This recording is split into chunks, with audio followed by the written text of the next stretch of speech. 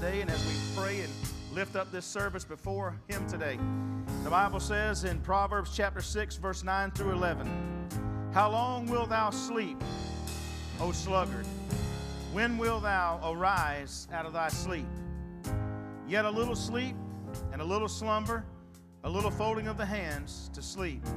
So shall thy poverty come as one that travaileth, and thy want as an armed man."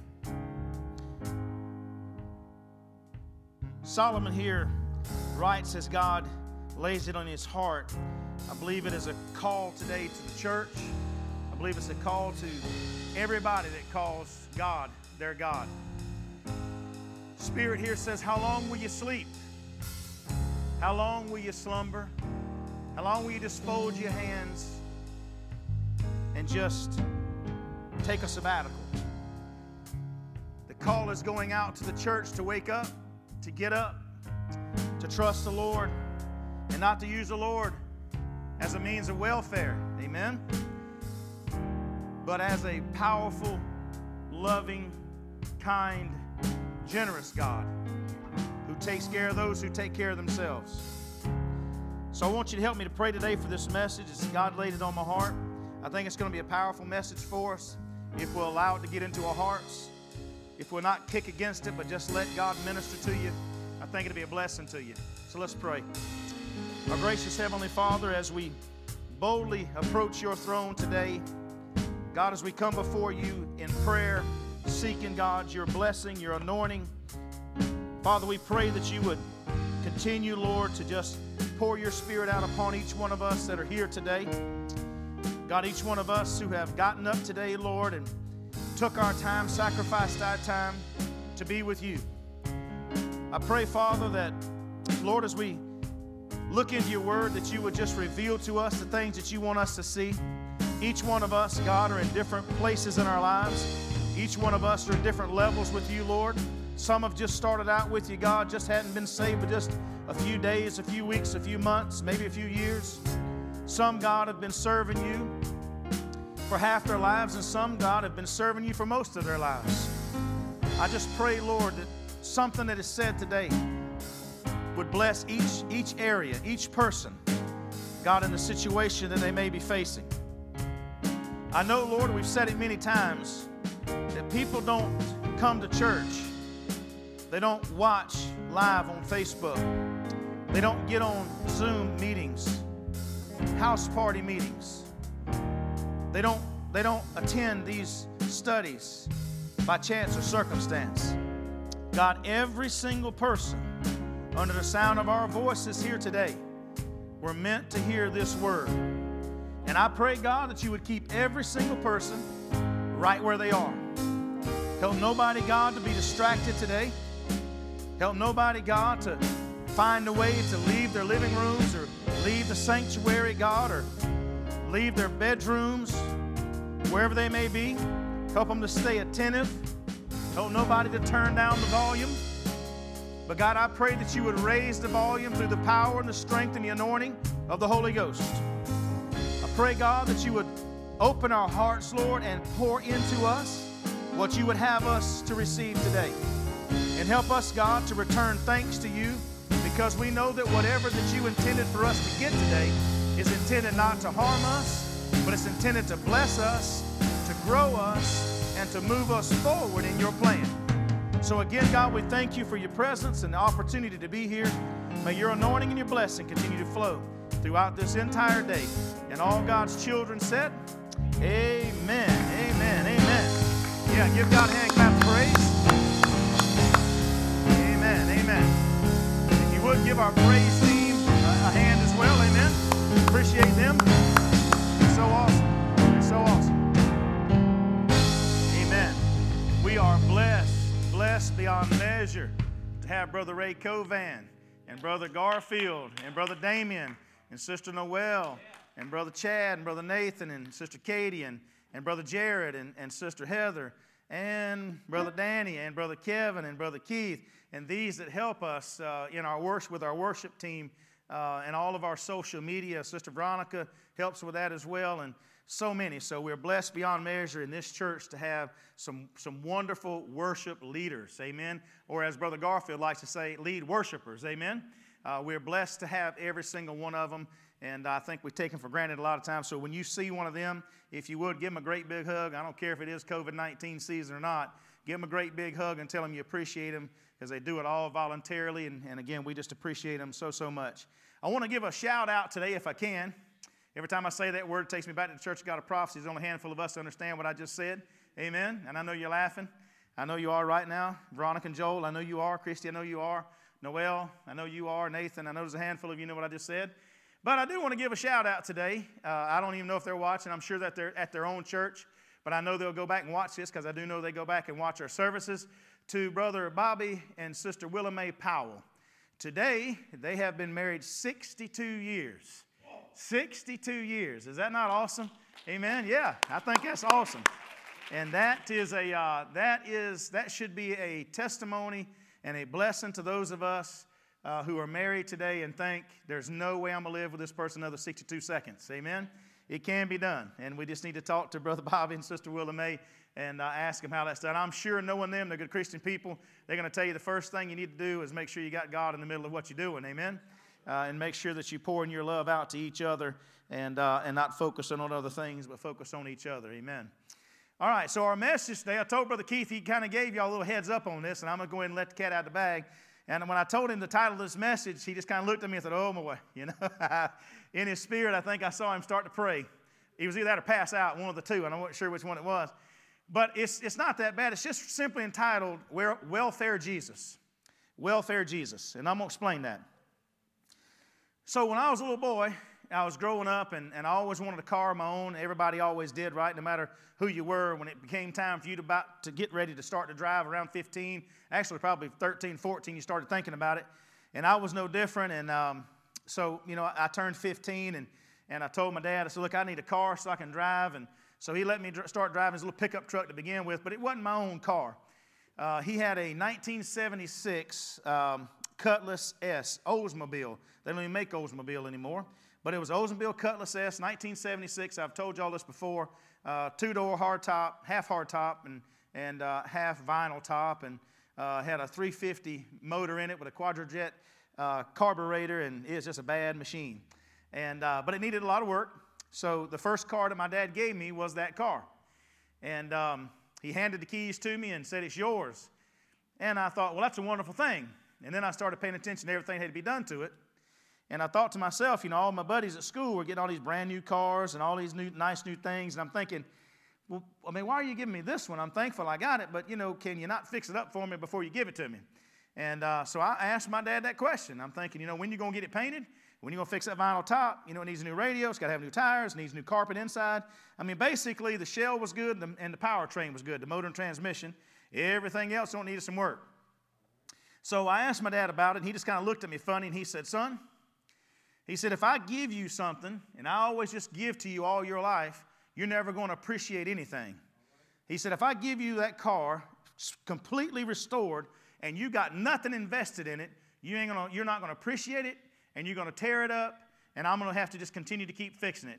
But if you have to work to have it fixed up, if you have to put your time and your money and your energy, if you've got to get up and do something yourself, then you're going to appreciate that vehicle more than you would if I gave it to you. You will take care of it because you got something invested in it.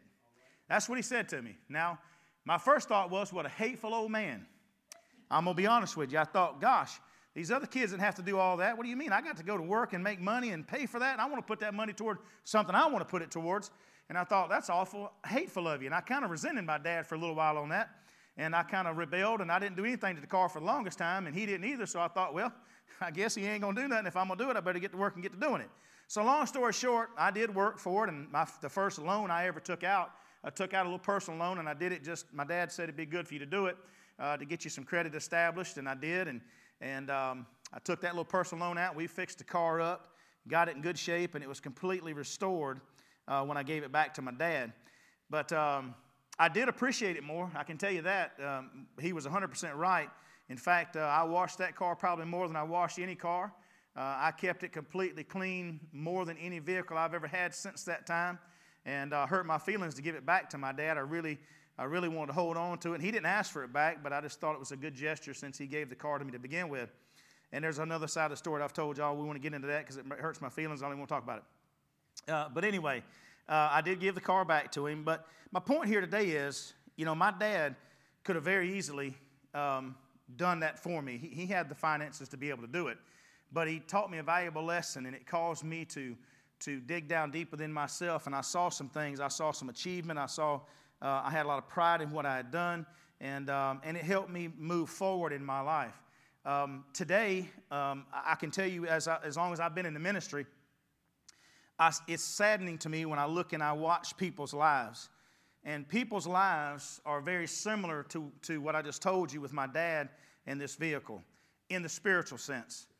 I run into people all the time because I'm a minister that come to me, and they ask me for things, and they ask me to pray for certain things and help them, and they give me their situations, and that's good. That's why we're here, and I don't want anybody to misunderstand what I'm about to say, because I want you to come to myself or Pastor Keith or leadership in our church to talk to us, and we can help you pray, and we can help reach out to God on your behalf.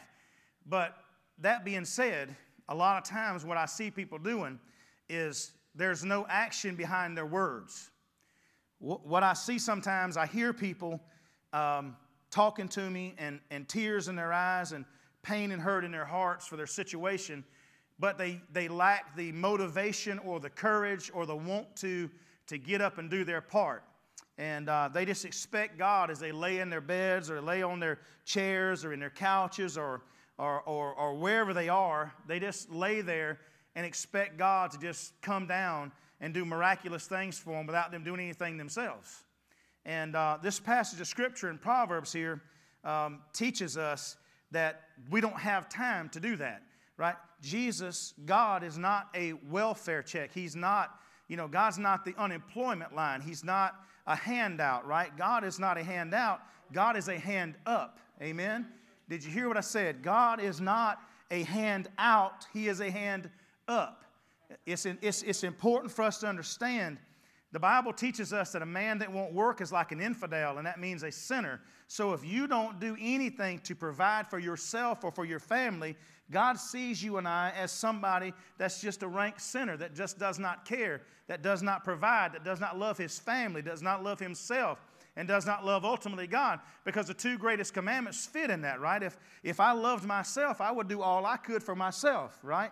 And now I understand there's people that have limitations based upon their health and their mental state and different things. I understand that. But I think everybody can do something. Amen? Everybody can do something to help themselves rather than just relying on somebody to do everything for them, and especially just relying on God to do something for you. See, the world that you and I live in today has turned into let's just give it to them world, right?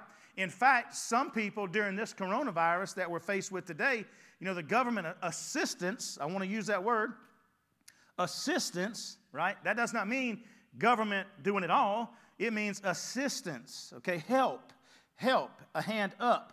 But with the government assistance and with what the government already offered, there are some people that can leave work and make more money staying out of work than they do going to work. Amen? And I have heard some people, now if you're one of them people, I love you and I don't know it. Nobody's told me, okay? But if you're one of them people, I'm going to give you Mark's opinion on that. Here's how Mark would handle that.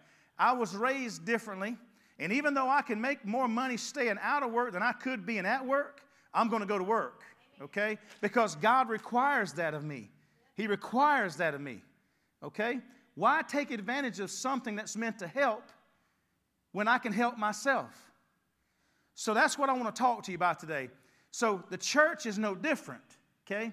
So the church, when you look around at the church today, churches around the world, the church has kind of fallen into that as well, right? We just want to sit back, and I've heard ministers say this. I've heard leadership of the church say this. I've heard people, just laity of the church, right, say this very same thing multiple times in my ministry. Well, if God don't bring them, they ain't going to come, right? I've heard that said in meetings with deacons. I've heard it said in meetings with board of directors. I've heard it said in meetings with our finance committees. I've heard it said in meetings with leadership of the church. I have heard people stand and say that there's no sense in us doing anything because if God don't bring them, it does not matter, right? God will fill the house. Man can't fill the house. Now, I get that and I understand that. But what do you do with the scripture that tells us to go ye into all the world and teach all nations? What do you do with the passage that says, go out in the highways and hedges and compel them to come? Amen? What do you do with those? What do you do with those scriptures where God tells us He commissioned, right, those 12. He commissioned the apostles and the disciples, and He commissions all of us to go out and to call people to Him. Okay, so if God intended for us just to sit here and just wait on people to come, then His word would be contradictory to what He tells us elsewhere in His word. Okay?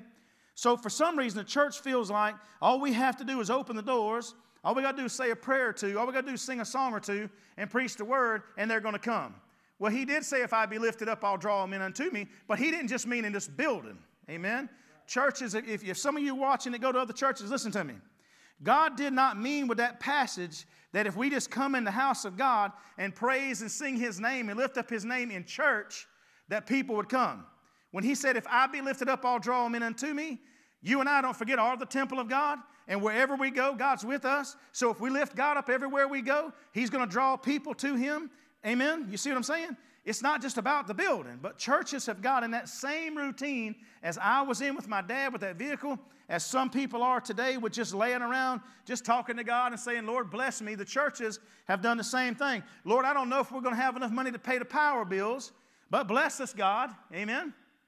And yet they do nothing else about it, right?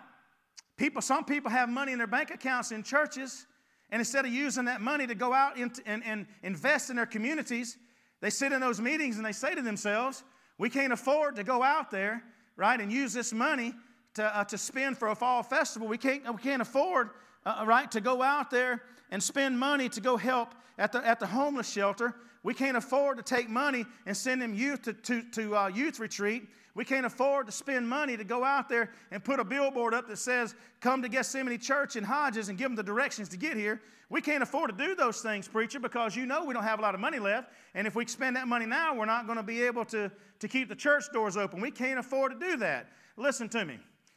Churches, again, if you go to another church and this is your church, you can't afford not to do that. Amen? People say we can't afford to do it, but you can't afford not to do it. The only way for God to give back and to multiply is for us to give it out. Amen? He said, give and it shall come back to you, pressed down, shaken together, and running over, right? You can't sit there with your money that tight in your hands. You say, I got it, and it ain't going to go nowhere. Well, that's true, but you also can't put nothing in it if your hand is closed like that, right? You got to open your hand and release it in order to get it, okay? But churches, we want to sit back, and we're just going to, oh, God, right? Oh, God, I need some help here, Lord. Lord, send us money. Lord, send us money. Lord, send us some help, right? But God's simply saying, I'll send it if you'll go. Is that right? I'll send it if you will go. Last I checked, He said to Isaiah, who will go? Amen? Who will go? God's asking who will go. All He needs is people to go, and He'll come back. So see, God's not a welfare God. You can't sit back and wait on God to fill your church pews. We can't sit here at Gethsemane and think that all we got to do is sit back and let God fill them. Right? I've had this statement said to them. I'll move into the message. But I want you to get a clear picture of what I'm talking about this welfare Jesus. Okay?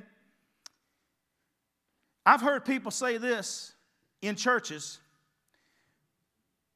Why would we want to go and spend money to make this building better or this building bigger when we can't fill the one we got? You ever heard that? Why would we want to go out and spend money to make this building look better than what it is or make it bigger than what it is when we can't fill the one we got? I think what we need to do is fill this one first, and then we'll go out and make it better and make it bigger once we fill this one. Well, I get that, okay? But there's no faith in that. That's factual. That's what that is. Show me the people first, God, and then I will. You show me first, and then I will. It don't work that way with God. Amen? I've said this before. Noah. Could you imagine Noah saying to God, put all the animals out here first, get them all out here, let me see them. Show me some rain first, and then I'll build the ark. But that ain't what he did. He said, you build the ark first, and then I will send the animals, and then I'll send the rain. The reason he said that is because he knew that it took great faith. It doesn't take faith when it's done the other way around. Okay? So step out on faith and watch God bless. That's what I'm saying. Okay? My father was saying to me, Mark, you step out on faith and then watch what happens. Okay? Physically and spiritually speaking.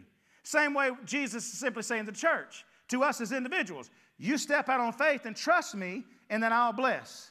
Churches, step out on faith and trust me, and then I will bless. That's what faith is, right? That unseen, right? That unseen, and then the evidence of what happens next. Okay? You see something at that point. We want to turn God around and make him like we are. We want him to think like we think instead of acting or thinking the way he thinks, okay? So let's look at it today. If you got your Bibles, I want to go to John's Gospel, chapter 5. John, chapter 5. We're going to read verse 2 through 9. I don't have my glasses here, so y'all pray for me and bear with me here. I left them in the car. Welfare Jesus. Amen. Amen. Look here.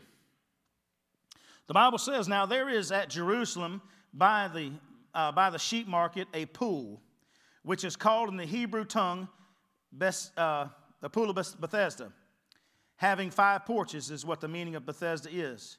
In these lay a great multitude of impotent folk, of blind, halt, and withered, waiting for the moving of the water.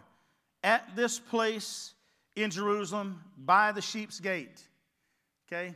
Why at the sheep's gate? Because the shepherd comes through the sheep's gate. Amen? Here they are at the sheep's gate, where the shepherd would come in with the sheep. They're laying here, awaiting, right, the shepherd. At the 5 pools of Bethesda, teaches you and I that there's a multitude of people here. A lot of folks that are laying beside the sheep's gate, impotent, blind, halt, right? These folks they're just in sad condition. As Nate said when he was a little boy, he had some surgery. We were talking about it this week. He had some surgery on his little tonsils and his little throat here. And when the surgery was over, the nurse came in and she said, everything went good. He's looking for his dad.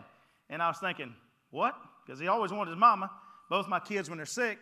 I thought, well, so I got real prideful and got up and I said, So I went back there and I walked in. Old Nate's sitting there squalling. I went over, picked him up and sat down and rocked him in a rocking chair. He had all kind of stuff sticking out all over him, from the surgery. And he looked at me and he said, Dad, I'm in bad condition. He was about 2 years old. He said, Dad, I'm in bad condition. I need you to break me out of here. That's what he said. That's why he wanted his dad. He figured I'd break him out and get out of there because his mama wouldn't do it. But he was in bad condition. Well, here these people were in bad condition, laying at the sheep's gate. What a sad scenario. What a sad picture. Can you paint that picture in your mind? Close your eyes just a minute and paint that picture. Pastor Keith and I, and any of you who's been to Israel can paint this picture a little bit better than others. But that sheep's gate is a big gate. This thing is huge. These gates that they come through are massive gates, about as wide as our sanctuary right here. And so here they were, just inside the sheep's gate, right here at the pool of Bethesda, these 5 porches, meaning it had 5 different pool areas there where they were around this pool, different areas that people could sit.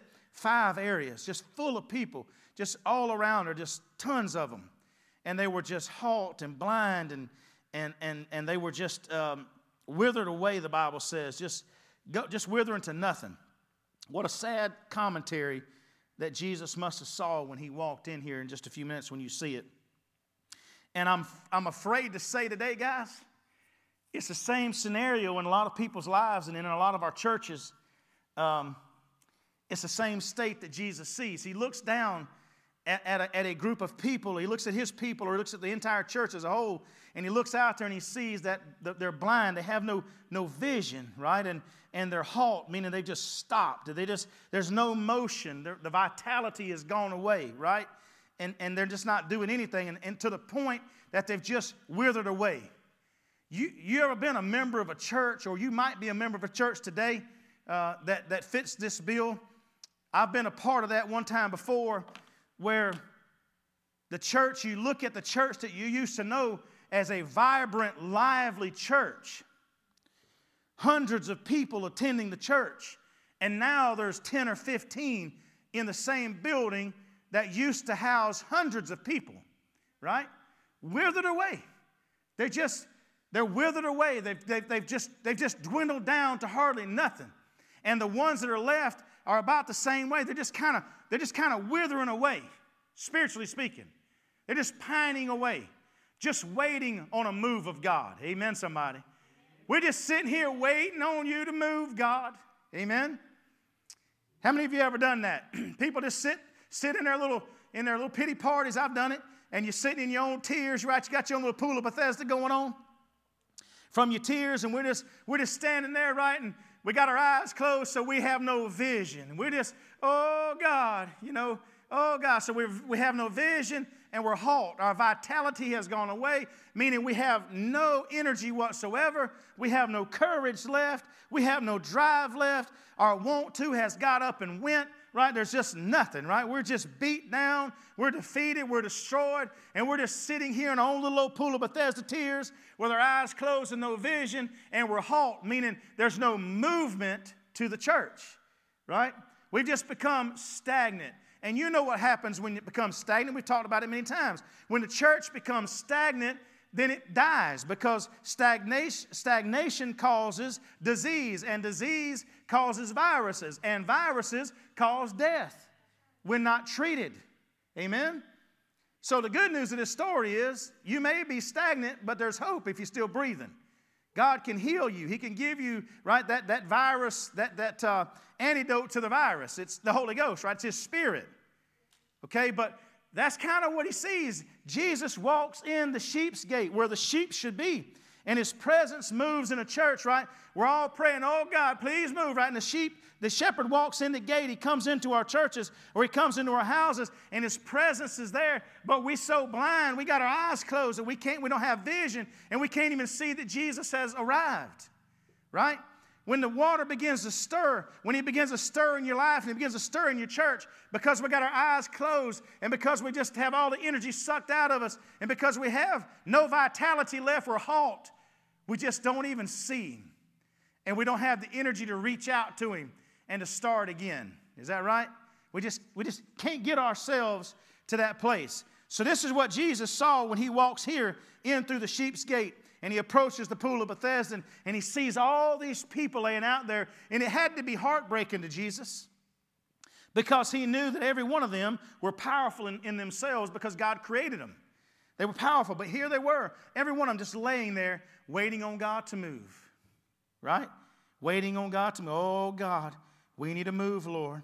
Oh, God, if you don't move soon, I don't know what we're going to do. Oh, God, we just got to have a move. You know what Jesus is simply saying to His Father? Oh, God, if they don't move soon. Amen? Oh, God, if they don't move soon. Lord, Father, I'm concerned about them, because if they don't move, they're just going to wither away. If they don't move, I don't know what's going to happen, right? We're waiting on Him, but He's waiting on us. So here they are, halt, blind, withered, waiting for the moving of the water. Lord Jesus, welfare Jesus. Come on, Lord. Come on, God. You know I'm about all out. I need you to move, Lord, now. I need you to move. I need you to move. You know, some people just, misery loves company. You ever notice that? Some people, like a lot of these people here, this man laid there for 37 or 38 years. We'll read it in a minute. He was there a long time. And every day he went out there just waiting on the water to move. Now, you've heard me preach before. If I've been laying there for 37 or 38 years and I really wanted to get in the water, I think I could have gotten in the water by now. Amen? I think you could have too. Some people just misery loves company. Some people just love the drama. Some people just want to be there, right, just to say, I'm present, God. Amen? I'm present. I'm waiting on you to move, God. I was there. But yet when God moves, they don't want to make any effort to get there. Okay? And that's what I see sometimes in people's lives. They want to say, I'm in every Zoom meeting. I watch you every day live on Facebook. Well, I read my Bible about every day. And I'm waiting on the Lord to move here in my situation. But God's moving all the time. But because we're halt, because we've stopped forward motion, and because our vision is gone, right? Because our courage is gone, we're withered away, and we know God's there, but we just can't help ourselves. We just can't. I'll catch Him next time. Amen? I'll get Him next time. I'll get Him next time. I'll get Him next time. Laziness, guys, if it's just not a good thing, spiritually speaking, in the spiritual realm. Spiritual laziness is devastating. Okay? When God moves, we need to reach in and move with Him. So here they were waiting for the moving of the water. And he goes on to explain that for when an angel would go down at a certain season into the pool, and he would trouble or stir the water, and whosoever then first after troubling of the water stepped in was made whole of whatsoever disease they had. Whoever got in there first after the troubling of the water. And a certain man, it says here, a certain man was there, which had an infirmity for 38 years. There we go. When Jesus saw him lying there, and knew that he had laid there for quite some time, for a long time, in this same situation, he saith unto him, wilt thou be made whole? Now, y'all know what I've preached on this before. I'm going to say it one more time. I think Jesus meant this more as a statement than a question. I think Jesus looked at him and said, do you really want to be made whole? I mean, seriously. You've been laying here for 38 years.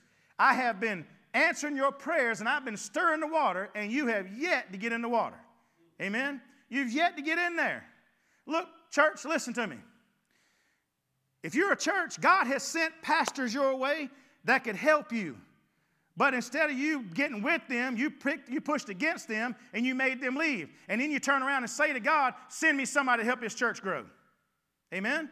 God keeps sending man or woman, woman after woman, man after man into your church services to help you.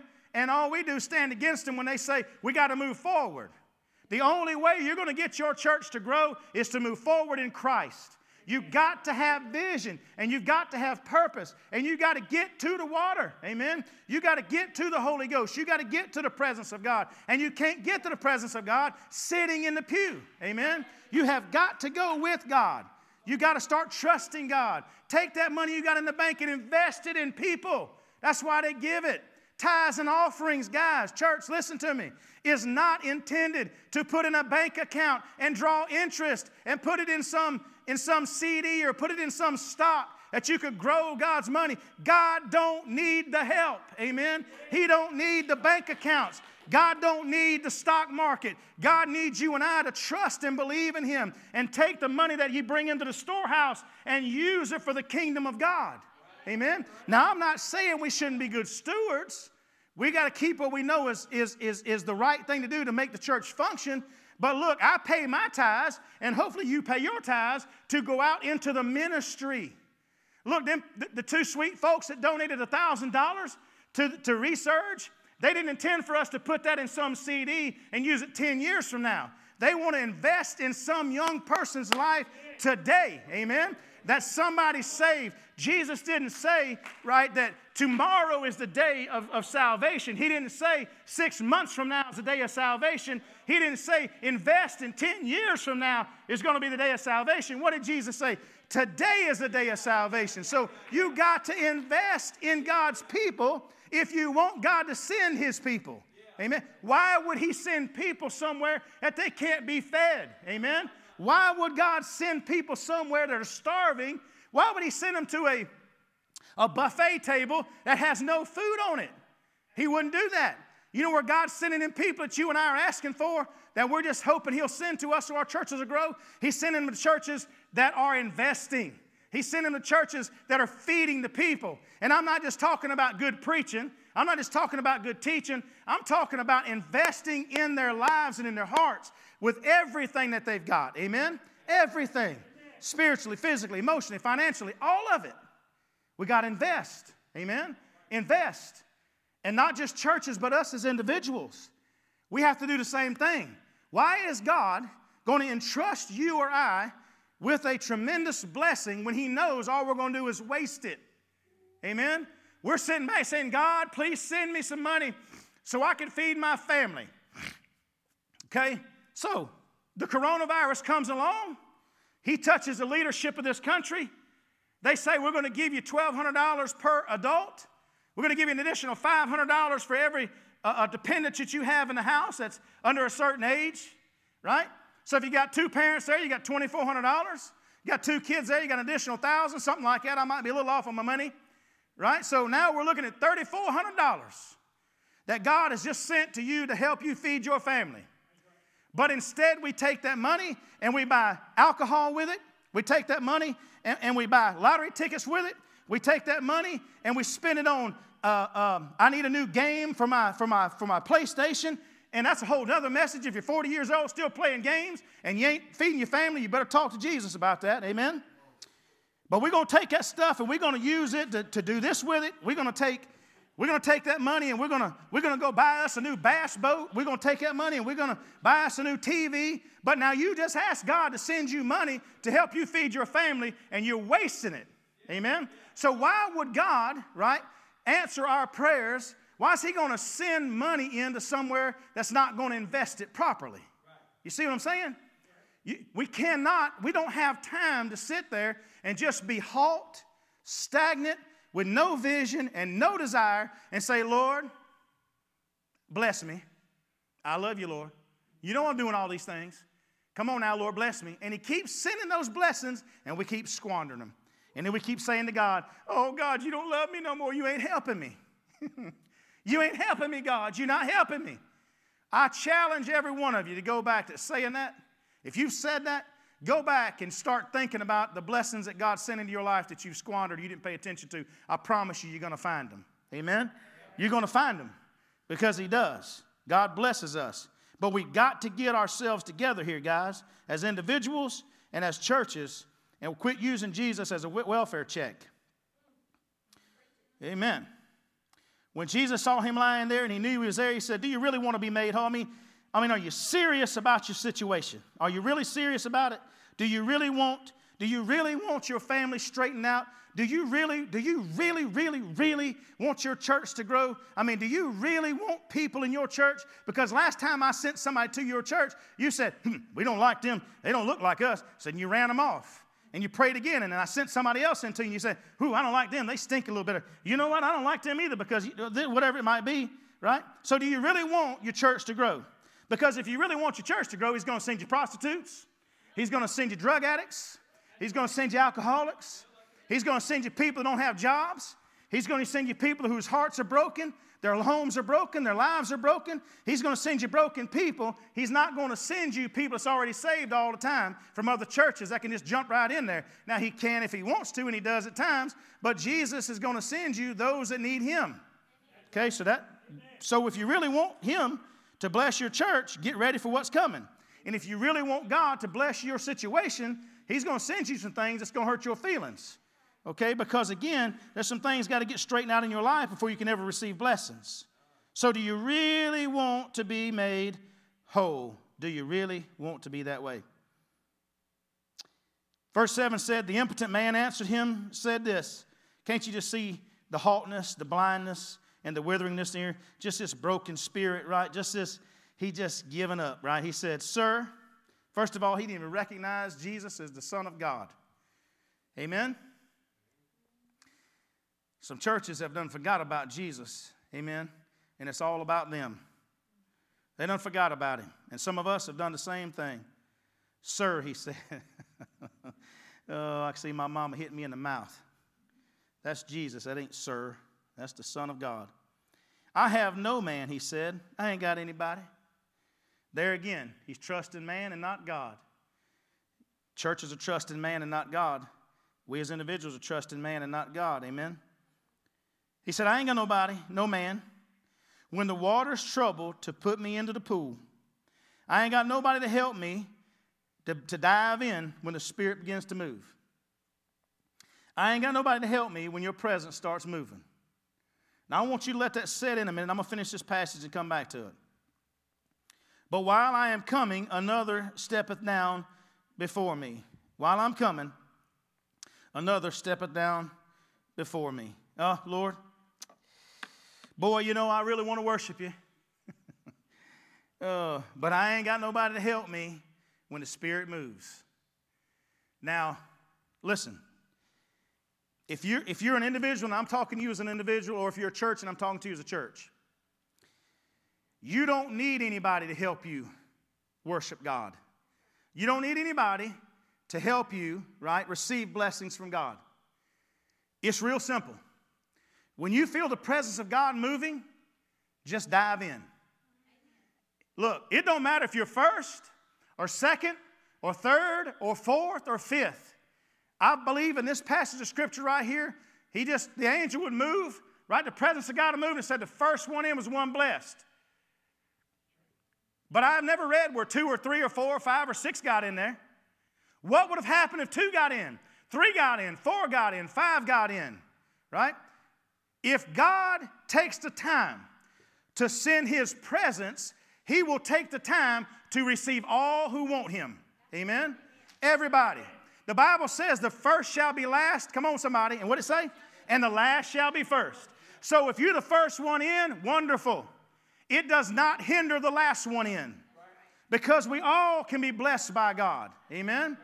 Look, the first one in is the first one that recognizes. And if that person recognizes, somebody else is going to recognize, and we all should get in. Amen? You've heard me say before, well, you know what? If the troubling of the water was the real deal about it, then why don't you stir your own water? Amen? He says, stir up the gift of God that's within you. Amen? Stir up the gift of God that's within you. We got to quit waiting on God and start doing our part. Amen? He said, stir it. Amen? How do you do that? Stand up and worship God. Quit sitting there like a knot on a log. Amen? Man, when the worship team is worshiping, get up and worship God. Amen? Man, when you see God's presence moving and somebody's running around the church, get in line. Amen? Run with them. If somebody starts praising God, start praising God. But I know, well, preacher, I just don't feel like praising him. I've just been so beat down, you just don't understand. They're going to come get my house tomorrow. Well, if you praise God, maybe they won't. Amen? But maybe they will, but God will have another place for you, right? Praise him. Amen? Quit laying beside the blessings. That's what this story's all about. The water represents in the Bible, and fire and water and oil represent who? The Holy Ghost, the Spirit of God. Why do we anoint with water? Why do we anoint with oil? Why do we baptize in water? It's the Spirit of God. I don't believe it, preacher. Fine. In the day of Pentecost, in Acts, the Spirit came down as of a fire. When Jesus was baptized in the water, the dove came down. Amen? The Holy Ghost, that Spirit, the anointing of God, when he would anoint preachers and kings and teachers and prophets in the Bible, he used the oil, right, which represented his Spirit that began to bless them all, right? So, if the water is there, right, we got to get to the blessing. It was already there. Jesus is teaching him, listen, my Spirit is here. The water is here. Don't wait on somebody else to get you in it. It's there. Amen. Get close enough to get some of it on you. Amen. Amen. Amen. We got to go get those blessings and quit waiting on God to baptize us in it. Go jump in it. Amen. Jump in it, and God will bless. Stir up the gift of God that's within you, and God will take care of the rest. Amen.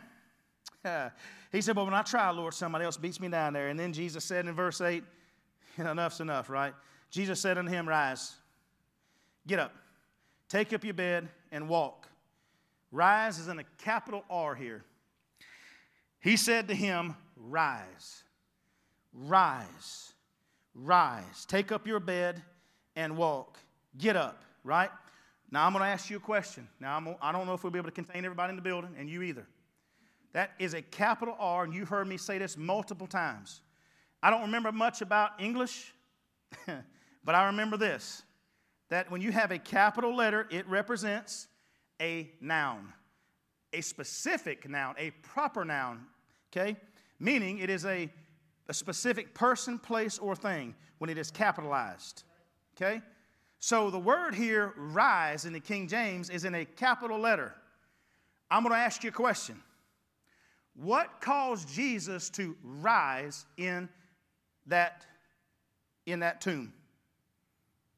Let me sing you a song. And that same Spirit that raised Jesus up will take me home one day. That same Spirit. And that same Spirit that raised Jesus up will take me home one day. What Spirit? The Holy Ghost. Rise. Amen? Rise. That same Spirit that rose Jesus up is the same Spirit that raised this man up, and it's the same Spirit that's going to raise the church up, and it's the same Spirit that's going to raise you up, and it's the same Spirit that raises me up. Rise. He just simply said, Holy Ghost, fall. Amen? Get on him and help him to rise. Amen? And the Bible says that immediately he took up his bed and he walked. Immediately. So, guys, what we must do is just dive into God and let his presence move. And when it moves, jump into it, and that Spirit will get all over you, and it will cause you to get up. Amen? It will cause you and I to get up onto our spiritual feet and move forward in Christ. We have to have God's presence. and we have to go get it. Amen? It's there for us. The pool was there for the man. He just had to go get it, right? What you've been asking God for is there. You just got to go get it. You got to go get it. He feeds every bird, but he does not put it in a nest. You got to go get it. Church, you got to go get it. Quit waiting on God to fill your church. Go out and do your part, and the church will be filled because God will honor what you're doing. Amen. That's how it works. That's how it works. Oh, goodness. Let me get on down here. I ain't even gotten down to these 3 parts. Mercy. I'm sorry, y'all. So, blind, as I said to you, the church, I've already talked about it a little bit, so we'll rush through this. The church is in line 2, right? Or the church is blind as well right here. Instead of the church leading the way and helping others or helping the world, we're wanting the world to help us. I've talked about that, right? Instead of the church being the one to lead the way and help the world, we're waiting on the world to help the church. And that's backwards. When you're blind, you have no vision. Again, when you're halt, right, we just want to lay back and we just want to sit back and wait on God. And again, when we're withered away, all we want to do is just wait on God, and we're just kind of dying on the vine, and we're just thinking God don't care anymore, and we don't know what we're going to do if God don't hurry up and move. We don't know what's going to happen. I think today, for all of us that are here, everybody that's watching, I think God's really wanting you and I to grow up, right? He wants us, as I said Wednesday night, to put on our big boy and big girl panties and drawers, whatever you want to call them. He wants you to grow up, get your little pull-up up, right? And we need to get off the old diapers and start taking care of our own business, amen? We need to start doing those things and stop being so weak in God. It is a travesty when you hear somebody that says they are saved just poor-mouthing and whining and crying when you and I are tapped into Christ. Amen? What a sad commentary when we look at our lives and think our lives are falling apart. Amen? Listen to me, saint, child of God. I'm in the boat with you. This is a sad commentary in the world that we live today when God's people that proclaim to people on their jobs, proclaim to people in their churches, proclaim to people in Wendy's or in Chick-fil-A or wherever you're at, that I'm a Christian. I'm a Christian. I'm a child of God. I teach at Gethsemane Church. I preach at Gethsemane Church. I sing at Gethsemane Church. I play a musical instrument at Gethsemane Church. I cut the grass at Gethsemane Church. Whatever you do at Gethsemane Church, and you're telling people, I attend church. I worship God. I accepted Christ. I love the Lord. And then right after that, we're talking to them about the fact that we need them to help us pray because our houses are falling apart. Our families are falling apart. You know, my job's just terrible. I ain't got no money. You know, I ain't hardly got any food. I don't know what's going to happen. I've been furloughed. I don't know what's going to happen because I was laid off. You know, I got these problems going on. But now you just got through saying to them that you know Jesus. Now listen, this hurts my feelings. God hit me right in the face with this, okay? And I love you and God loves you. But I got to tell you the truth. The Bible says that He is our provider, okay? The Bible says that He shall supply all of your needs according to His riches and glory. He said, I'm going to take care of you. I will uphold you with my righteous right hand. If I be for you, He said, who can be against you? He said, what I put together, my son and you, let nobody put asunder. He said, weapons formed against you might be formed, but they will not prosper. Is that what He said? That's what He said. He said, I'll never leave you nor forsake you. Meaning, He's all over you. He also went so far as to say that an angel of the Lord encamps around those that fear Him. So not only am I not going to leave you, but I am going to dispatch an angel, and that angel is going to walk with you every single day. And his job is to protect you from the enemy. He is going to ward off things that you don't even have any idea that are happening. And I'm going to make sure of it because I'm going to be there. Amen? So now I want you to get this picture. You got an angel, let's just say, behind you. The Trinity, right, are one. So if Jesus said, I'll never leave you nor forsake you, guess who else ain't? God and the Holy Ghost. So I have an angel behind me. I have God in front of me. Let's put him in the front. Okay, we got the Holy Ghost to the left of us and Jesus to the right of us. Now let me ask you a question. Why are we so halt? Why are we so blind? And why are we withering away? Amen? Do you know how you wither away? With no moisture, no water. If you and I have Christ in us, you have rivers of living water. Amen? Rivers of living water flowing through your body and through your soul. There's no way a church should wither away. There's no way a Christian should wither away. Amen? But yet we sit there and we tell people, I'm saved, I'm blessed, and I'm a child of God. But then you give them all that stuff that you're going through, and everything's falling apart. We have got to get up, and we got to dive into Christ again. We got to get into His presence. We can't sit on. What's happening is, yes, I belong here. See, the Jewish people belong there. They were able to go into Jerusalem. They were able to enter through the sheep's gate. They were able to be at the pool of Bethesda. They had a birthright that allowed them to be in the presence of the King. You and I, if you're saved, you have a right, a birthright to be in the presence of the King of Kings and the Lord of Lords. You have a right to be in His presence. But you have to reach out to Him to grab Him. Amen? The King may be sitting in front of you, but you got to do what Mary did and reach down and touch His feet and anoint His feet and cast your cares upon Him. And then He will rise to His feet and He will call you blessed. Amen? But you got to do it. Amen? You got to do like the woman would do the issue of blood and press through all that junk because you have a right to be at the feet of Jesus Christ. You got to press through that stuff and go get Him. Amen? Go get Him. You say, yes, preacher, but He left her. No, He didn't. He was in her presence. Amen? Jesus is in your presence. He hasn't left you. Church, He hasn't left you. You got to reach out to Him. If your pastor's not reaching, you reach. Reach. He don't just bless preachers. We're all preachers. We're all high priests. According to the Bible, all of us. If your preacher's not reaching out, if your leadership team's not reaching out, reach out. Reach out to God, and He'll honor that, and He'll bless your church. Pray for your preacher. Pray for your leadership. If they're sitting back and withering away, pray for them. Don't talk about them. Amen? Don't talk about them. Pray for them, and God will bless. Family member, don't talk about your family member. Help them. Pray for them. Amen? Help them and pray for them, that God will change them, and that God will help them. We don't need to be doing the church needs to stand up and be the church. Amen? This is what I see God saying. Church, we need to stand, take up our bed and walk. Amen? Go. Take up your bed. Instead of your bed carrying you, you carry your bed. Amen? Did you hear what I said? That is a powerful sentence that gets overlooked. We look at it as a culmination to the story. I want to tell you today it's the beginning of the story. It's not the ending. Just because it's at the bottom doesn't mean it's the end. Okay? We want to read it real. If we read all that up here and we go, oh, take up your bed and walk. Well, praise God. The Lord did it. Amen? He didn't have to lay in that bed no more. He said, take up your bed and walk. Why didn't He just say walk? Why didn't He just say, hey, get up and walk?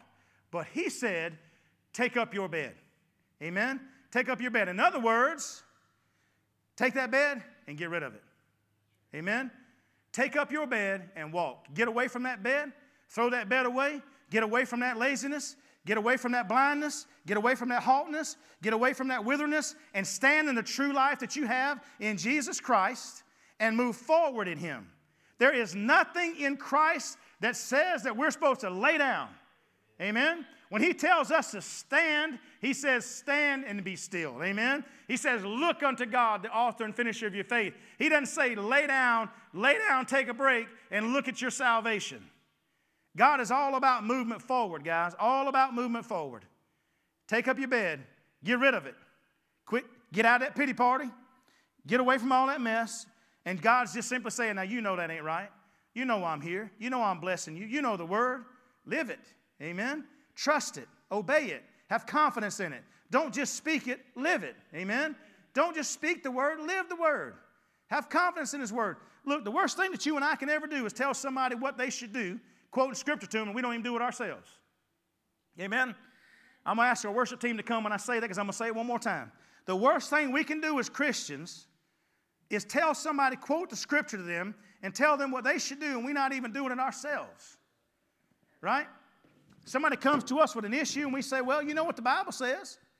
And we'll tell them, but all the while in our own selves, we're doing the same thing. Doing the same thing. Churches are telling people all over the world what they need to be doing to get their life right, when the church itself needs to repent. Amen? The church needs to repent. The Bible teaches us in the book of Revelation, right? Go back and do your first works.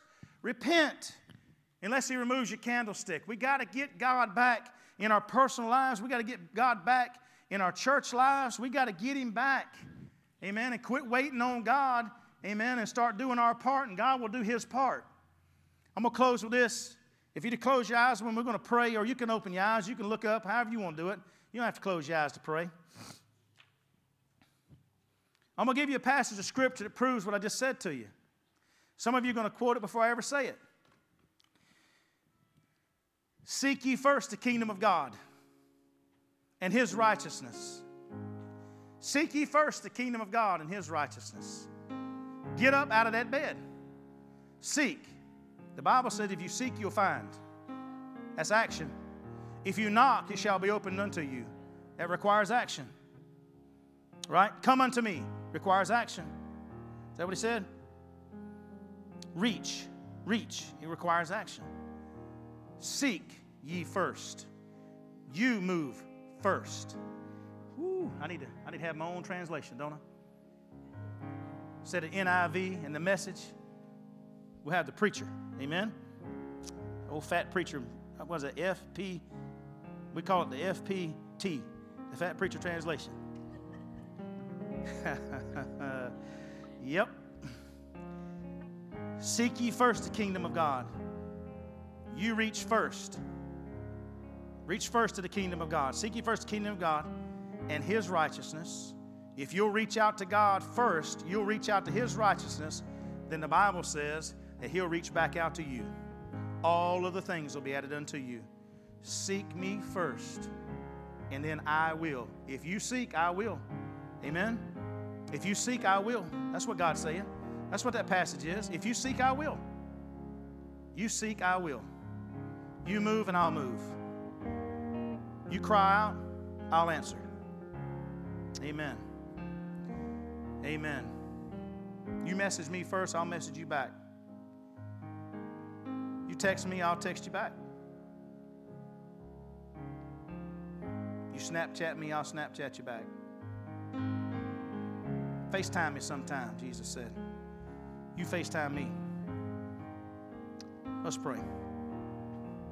Heavenly Father, Lord, as we humbly approach your throne here today, I thank you, Lord, for your word today. I thank you, Lord, for what you've laid on our hearts. I thank